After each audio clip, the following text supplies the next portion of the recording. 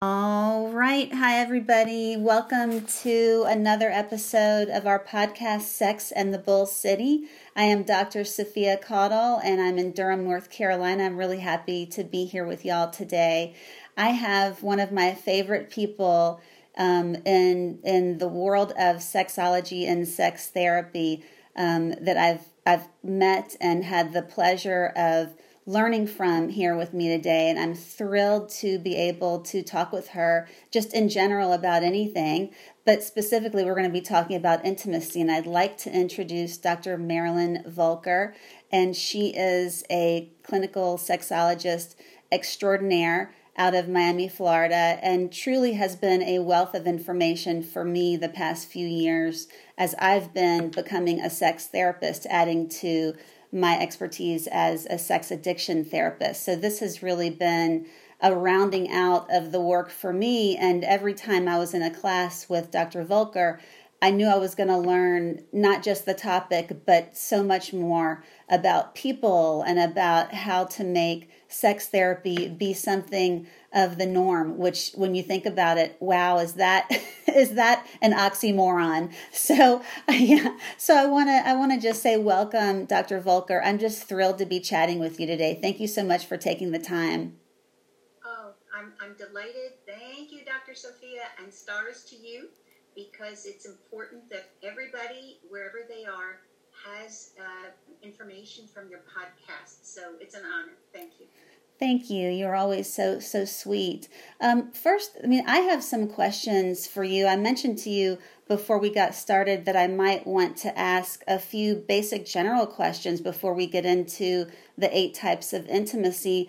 But whenever I hear you in a class, you literally have done every job I can think of under the sun regarding sex therapy. So I'm curious how you got into this field. Do you mind just sharing with us a little bit about yourself and how you got into this? Because I know that you are the daughter of a minister. Right. And I did not intend, this is sign language for dream. You have something in your brain and you have to go way out here to get it. My real intention in my dream was to teach deaf children.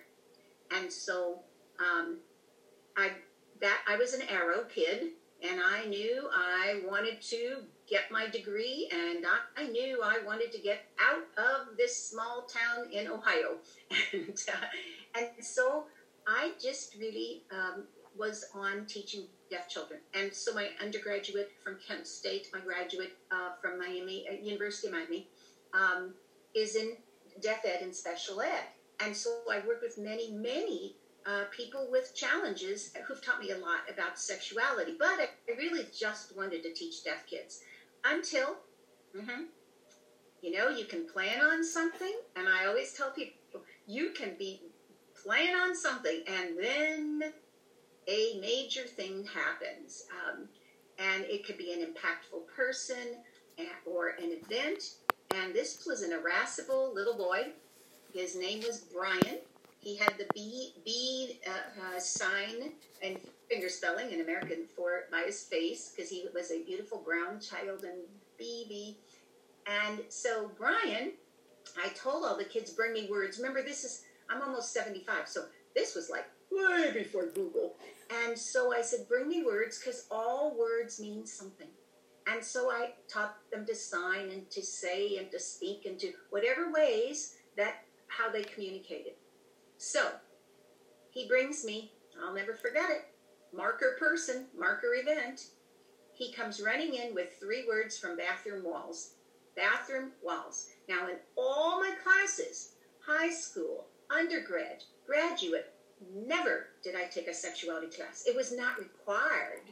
And I never had them. So, of course, I'm the most unprepared person. And although my parents said, there's nothing nasty on your body, we never really talked about it. They said we are to value all people. And the word all to me meant all. Not just white, heterosexual, privileged, temporarily able-bodied, younger, older, all. So the interesting part was that when he brought me these words, I got scared. because I didn't know how to answer them. I didn't even know how to sign them. Well, half of one mother, but I now know how to sign all of them. And I told him the words were nothing. Now, this boy, absolutely, and you all will have marker people, absolutely, in your life. He just came right up to my chin and signed, liar you. Mm-hmm. Liar you. So, and I was like, no, they don't mean anything. And he said, you lie. All words mean something. And I went home. And the real marker event was he never brought me another word again. See, I had broken his trust. And now I could say, I don't know, let's find out, But I went home and I thought, you're a teacher, Marilyn, you're a teacher. There has to be a way. And so that's why this former minister's kid, former minister's wife, and single mom for a while, and now mom of, we got 4 kids and 12 grandkids, and we got 1 great grand. This is a mob. We have a mob. And so that's how I became a sexologist, really, because of this beautiful brown-skinned boy named Brian. That's the truth. That's a really touching story. I mean, I understand you're right. We do all have these marker events that we can have the best laid plans for what we're going to do with our life, and then life happens and we end up doing something related, but still with a different twist. And so I can understand and relate. I also started out in the school system, so I can appreciate a lot of your story. And yes, it does sound like there was a real interest to you to be able to have those tough conversations with all people. And that's a beautiful thing, because sex can be very, very difficult for most people to talk about. It's easy for us because this is what we do every day. But for a lot of people that come to us, it's very shaming and uncomfortable for a lot of reasons, not just sexual acting out behaviors, but religious reasons, or how we were brought up, or just not having talked about it. And it was just something that they don't have the experience of talking about it. So I know you well enough to know that you make these conversations very relaxed and comfortable. So I know that you're like that with everyone you talk with about this. Thank you. I appreciate it. I guess because I was brought up where my parents would say, you'd be defaming your creator if you thought something was nasty. Now, they, born in 1900s, okay, they weren't trained at all about how to talk. We didn't have books and materials, but that was a very important thing to me, was that children learn about their digestive system, they learn about their immune system, they learn about, all kinds of systems of their body. And why wouldn't we talk about your sexual system? Because that really pushes them out to other places to get information. I personally believe parents are the primary sex educators, and there's wonderful materials now that can help. And also, that for me was why I decided I also needed it. It just wasn't for that degree. I wanted to be a parent and a person that felt comfortable. So I'm very comfortable going into churches and synagogues and mosques and working with either very religious or non-religious people. I'm very, very comfortable in that. I'm grateful. Yeah, I mean, you have so many gifts, so I know that you help so many people. I think it's really fabulous. Well, I did want to get into what I wanted to really dig in with you about are your 8 types of intimacy, and I'm going to pull that up in just a minute. And why this is important. I mean, there's 100 reasons why this is important, but for me, I work with couples who are working through sex addiction, and so there's a lot of recovery work that has to happen for both partners, and eventually, ultimately, we get to the place where it's time to learn about what is healthy sex going to look like for a couple. It's maybe there's going to be some similarities and some differences to how things used to be in the past. And when I came across this 8 types of intimacy from you, it was really, I mean, I would say a marker event for my professional career. It really was. And I'm so glad that we're going to go over. I think this is going to be helpful for so many people. But it was really a way to help couples connect in a lot of different ways, not just boom boom, go to the bedroom and then there's sex, which is sort of really does not make sense for how people learn to reconnect again after sex addiction has been so traumatic. So I'm going to actually pull it up, and then let's see if we can have a conversation about this. So let me cover up my desktop. So I can see you. I cannot see me. I don't know that I need to see me. Okay, there we go. So let me see if I can move this a little bit. Well, Great, you're perfect. I'm the techno dino, and you're the techno efficient here. Oh no! I have to give credit to, and especially thank you for talking about lots of people in recovery, because this is where it really emerged. I was again very privileged to go into many arenas. A lot of people in the 1970s when I started, they were afraid to work on this. So I said, we got to have dream teams. And I want people who are specializing in recovery, and I want people who are in recovery talking, and I want people who are knowing about the medications or the pharmaceutics. And so what happened was there was about 10 women, and we met for different weeks. And we went over what emerged was they all had been sexually abused. Everything that they went through, the focus was really on the focus about the sexuality part. And so many of them had been trafficked or sex worked. So the interesting part of it was when we looked at it, when they put sex down, not that sex was bad, but the patterns that they had, or the power and control that was a part of it, not their control. When they put that down in recovery for a while, they realized, oh my gosh, did you ever have affection without expectation that something sexual was going to happen? Which is why a lot of couples, oh man, if I start kissing or hugging, oh man, it's going to lead to something. So the interesting part of it was they realized, what would affection be like for affection's sake? Some people were touchers, some people were talkers, they found, but they had to explore. Many, all of them, well, I have to say all of them in social intimacy, the next kind, I call it the vertical before the horizontal, is that a lot of people needed, oh my gosh, just to connect. And they all said if they were going out, sex was expected. And that was a part of the deal, the date. So a lot of women said, I have no idea what it's like to go out just to be with another person and to enjoy. All right? So, and then comes emotional. Whoa, that was a toughie. That was a toughie. Talking about feelings.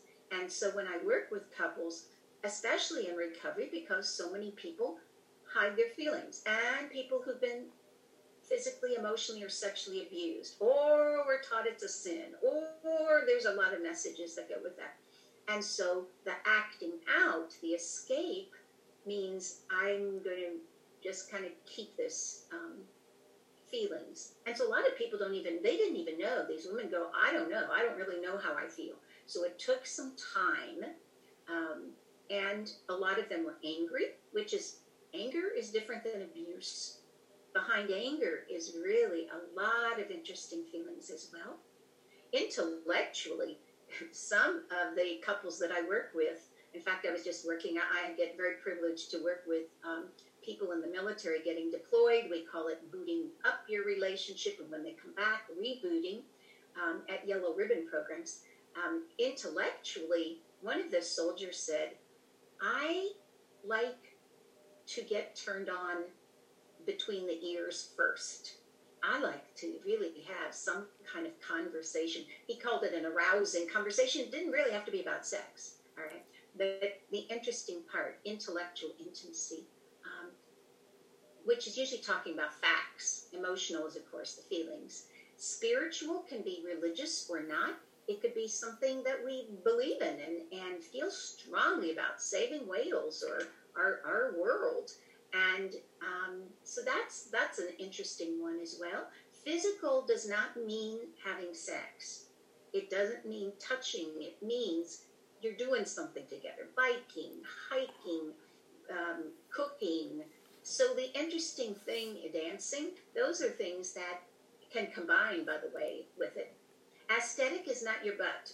The teenagers call it the butt thing, the ass thing, because when I'm talking in high schools to our teenagers, I like to present this as, what are you ready for? How do you express these? And what don't you want? I'll do this, but not this. A boundary, a boundary. So the women in the group that were in recovery, again, said all the aesthetic things had to be something around sex. And so it was so interesting by the time they got to sex, yes, they were sexual beings. However, they realized, oh my gosh, everything is related, and I need to know me in other areas in recovery. So it was, again, another marker event. That's how, if I had a tattoo, Dr. Sophia, I'd put a tattoo on my back of the 8 types of intimacy. I can't tell you. I always start with couples on the 8 types of intimacy, because sometimes a sex problem is not just that. So I hope it helps your listeners. This is huge. And so I want to talk about the sexual, though. What's the difference between outer course and intercourse? I get that question a lot. Yes. You know, when we started in the 1980s, well, in the 70s, just to give again, I have to give honor to people who came and said, I didn't plan anything. People came, can we do this? And in the 70s, 3 young gay men came to me. I was directing an institute on sexism and sexuality at that time. And at that time, if you had a penis, you couldn't take things like home ec or typing. I mean, it's so odd now. If you had a vagina, you couldn't take auto mechanics or anything like that. It was a shop, that was called. It's so weird to think of that now. But, so we started the first LGBT group in the 70s at Miami-Dade, and it's now morphed into a lot of GSA groups and our Safe Schools and Pride Line. So I'm very proud of all of the students and teachers that were involved. And then in the 80s, in the early 80s, I was approached by an endocrinologist and a social worker who said, Marilyn, something big is happening, and we want you to be a part of it. And that was the first time that we really set up our first HIV/AIDS project here in Miami.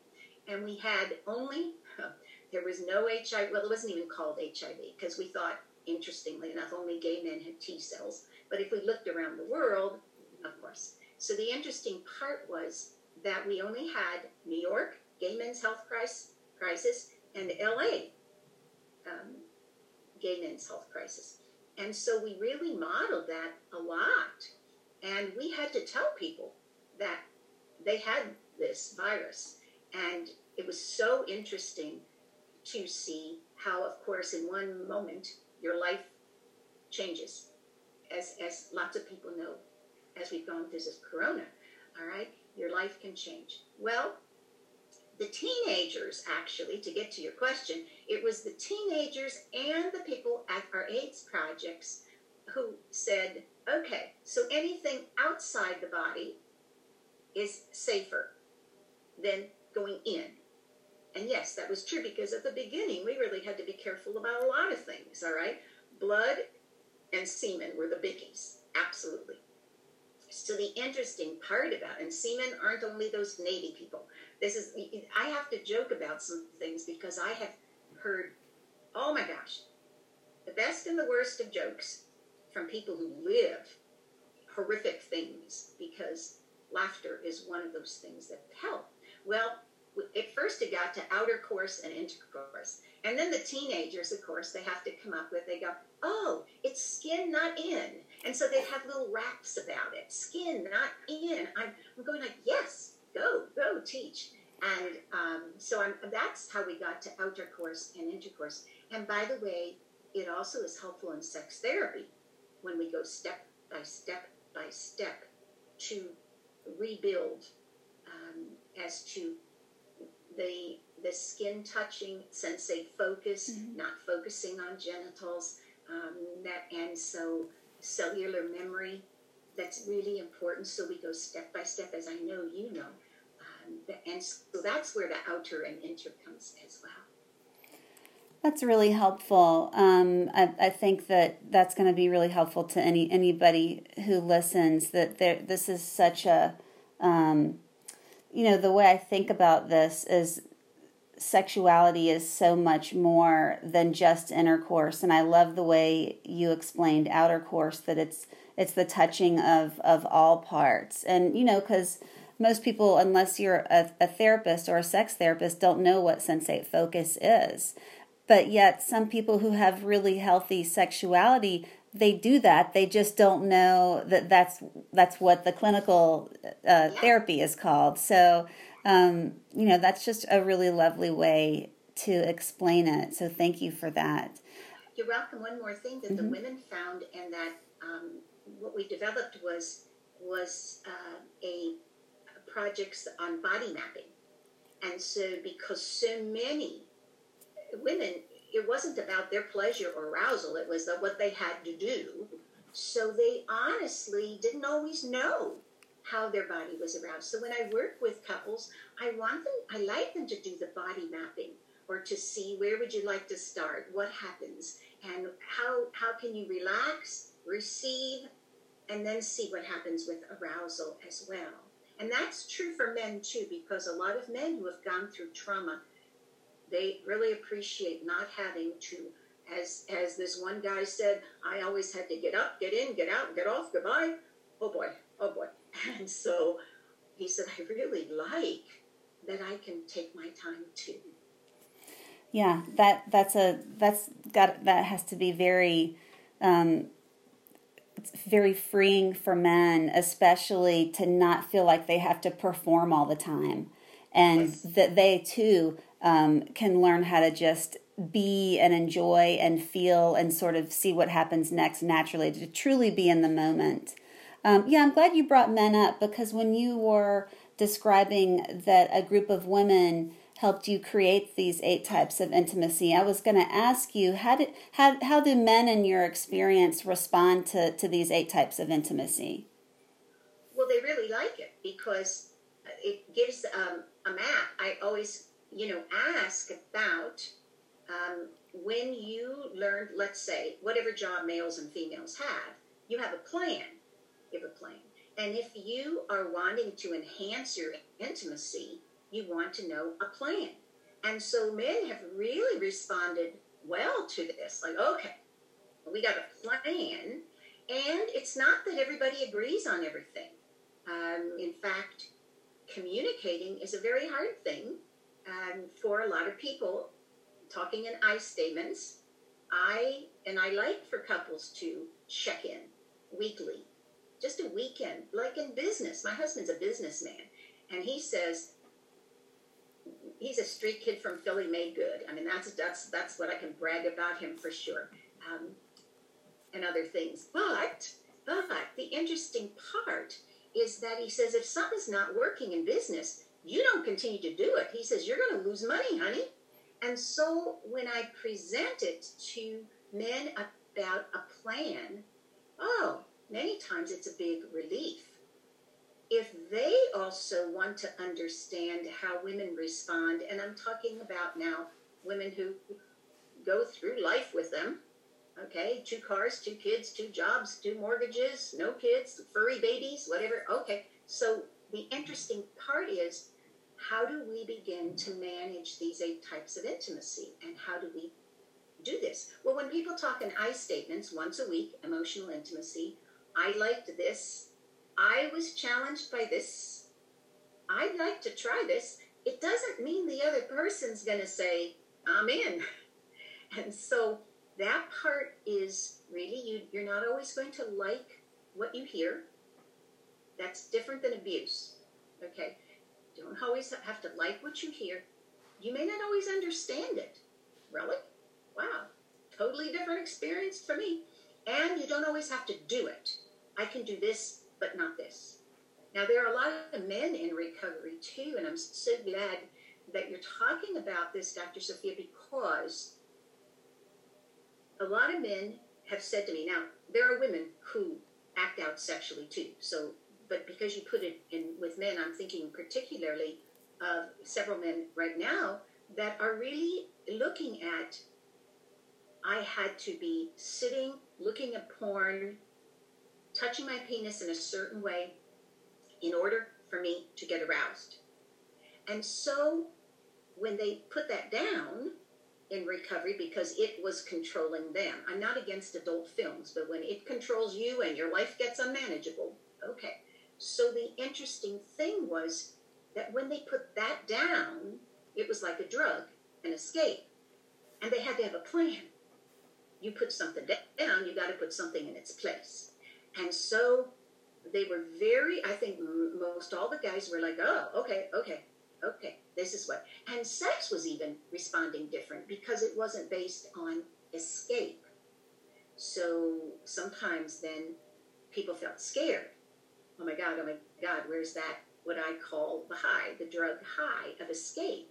So they learned, as well as their partners, because I work with same-sex couples too, is that there's a depth of intimacy. It isn't always that, woof, okay, really, I'm turned on, aroused, let's do it. Well, yes, that could happen.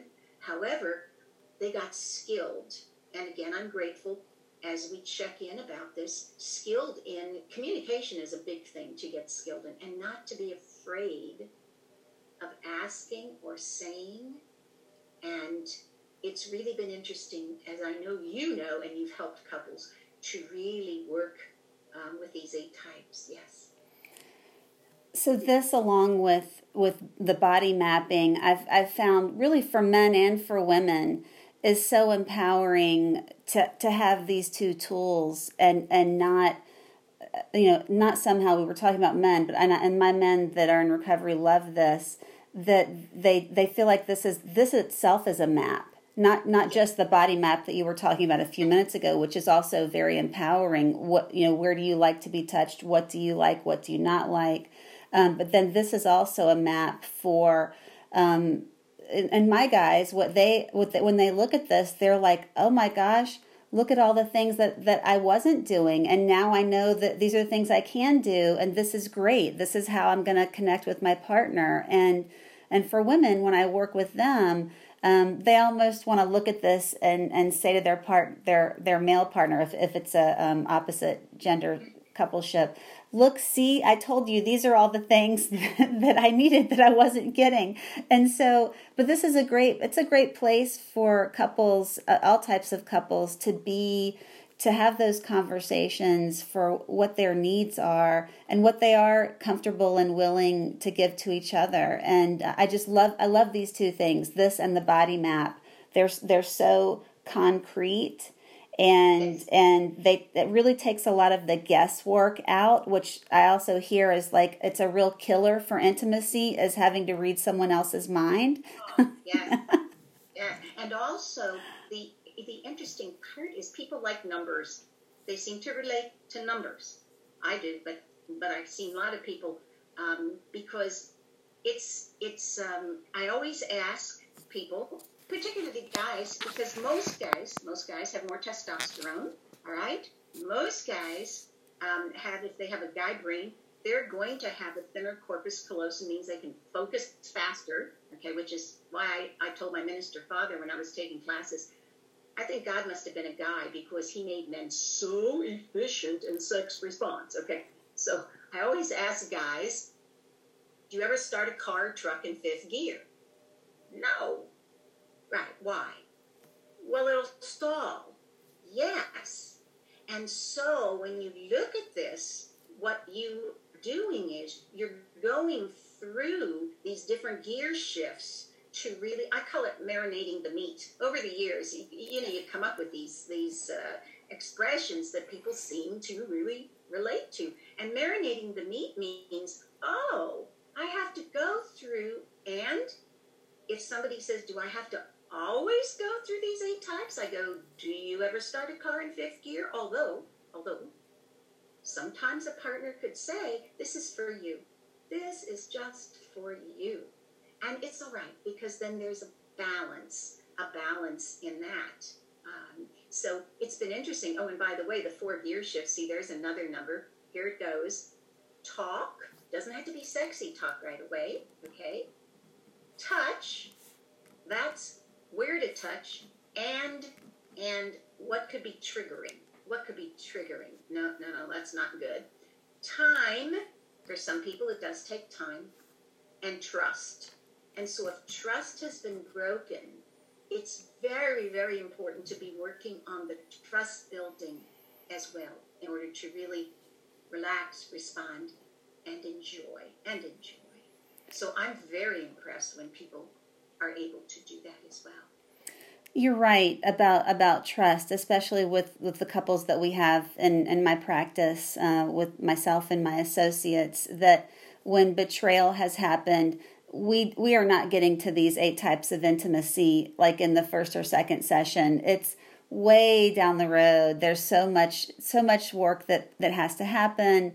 There's a lot that has to happen before we get to this typically. So that was really important. I've never heard about the 4 gear shifts. I was writing that down furiously. So I appreciate your sharing that. I'm going to add that for sure. Well, I'm going to stop share and get us back together. There we are. And I just want to say this has been so lovely. Thank you so much for sharing your time with us this morning. Today is the 15th of June, and we're still in the middle of COVID. I didn't mention, and so I'm here at my house. And Dr. Volker, I'm assuming that's your home. You've got all this wonderful wall of pictures. Mom is behind us. I love it. That's a great backdrop. It's perfect. It's very you. I mean, you're such a people person. It's wonderful. Well, this has been such a great conversation, and I'm excited for all of my clients and everyone else to listen and learn from you, Dr. Volker. You are really a wealth of information, and I really appreciate you being with us today. So I'm going to go ahead and stop recording, and thank you again so much. Thanks for being here. You're welcome. And to everyone out there, happy sexuality. Please go see a counselor who's trained. Dr. Sophia is great. And I have one more little tip. Mm-hmm. If somebody's in recovery, there's it's another number, the 9 Barriers to Intimacy. That's Dr. Spring. Dr. Spring's book. Wait a minute. 9 Barriers to Intimacy. Wait. Volker's going ahead. 9 Barriers is Rosalini and Warden. For your listeners, Rosalini and Warden. Barriers to Intimacy for people in recovery. And there's 9 of them. And so Dr. Spring's book, because when you were talking about trust, is why it's called After the Affair. And the reason I like her book is because there's feelings and strategies for both partners, for both. And so, I'm grateful for all the resources and for you, helping so many people. Thank you so much. Those are great resources. I hope everyone gets them. Thanks, Dr. Volker. I really appreciate you. Thank you. Thank you. Blessings. Be safe out there. Bye-bye.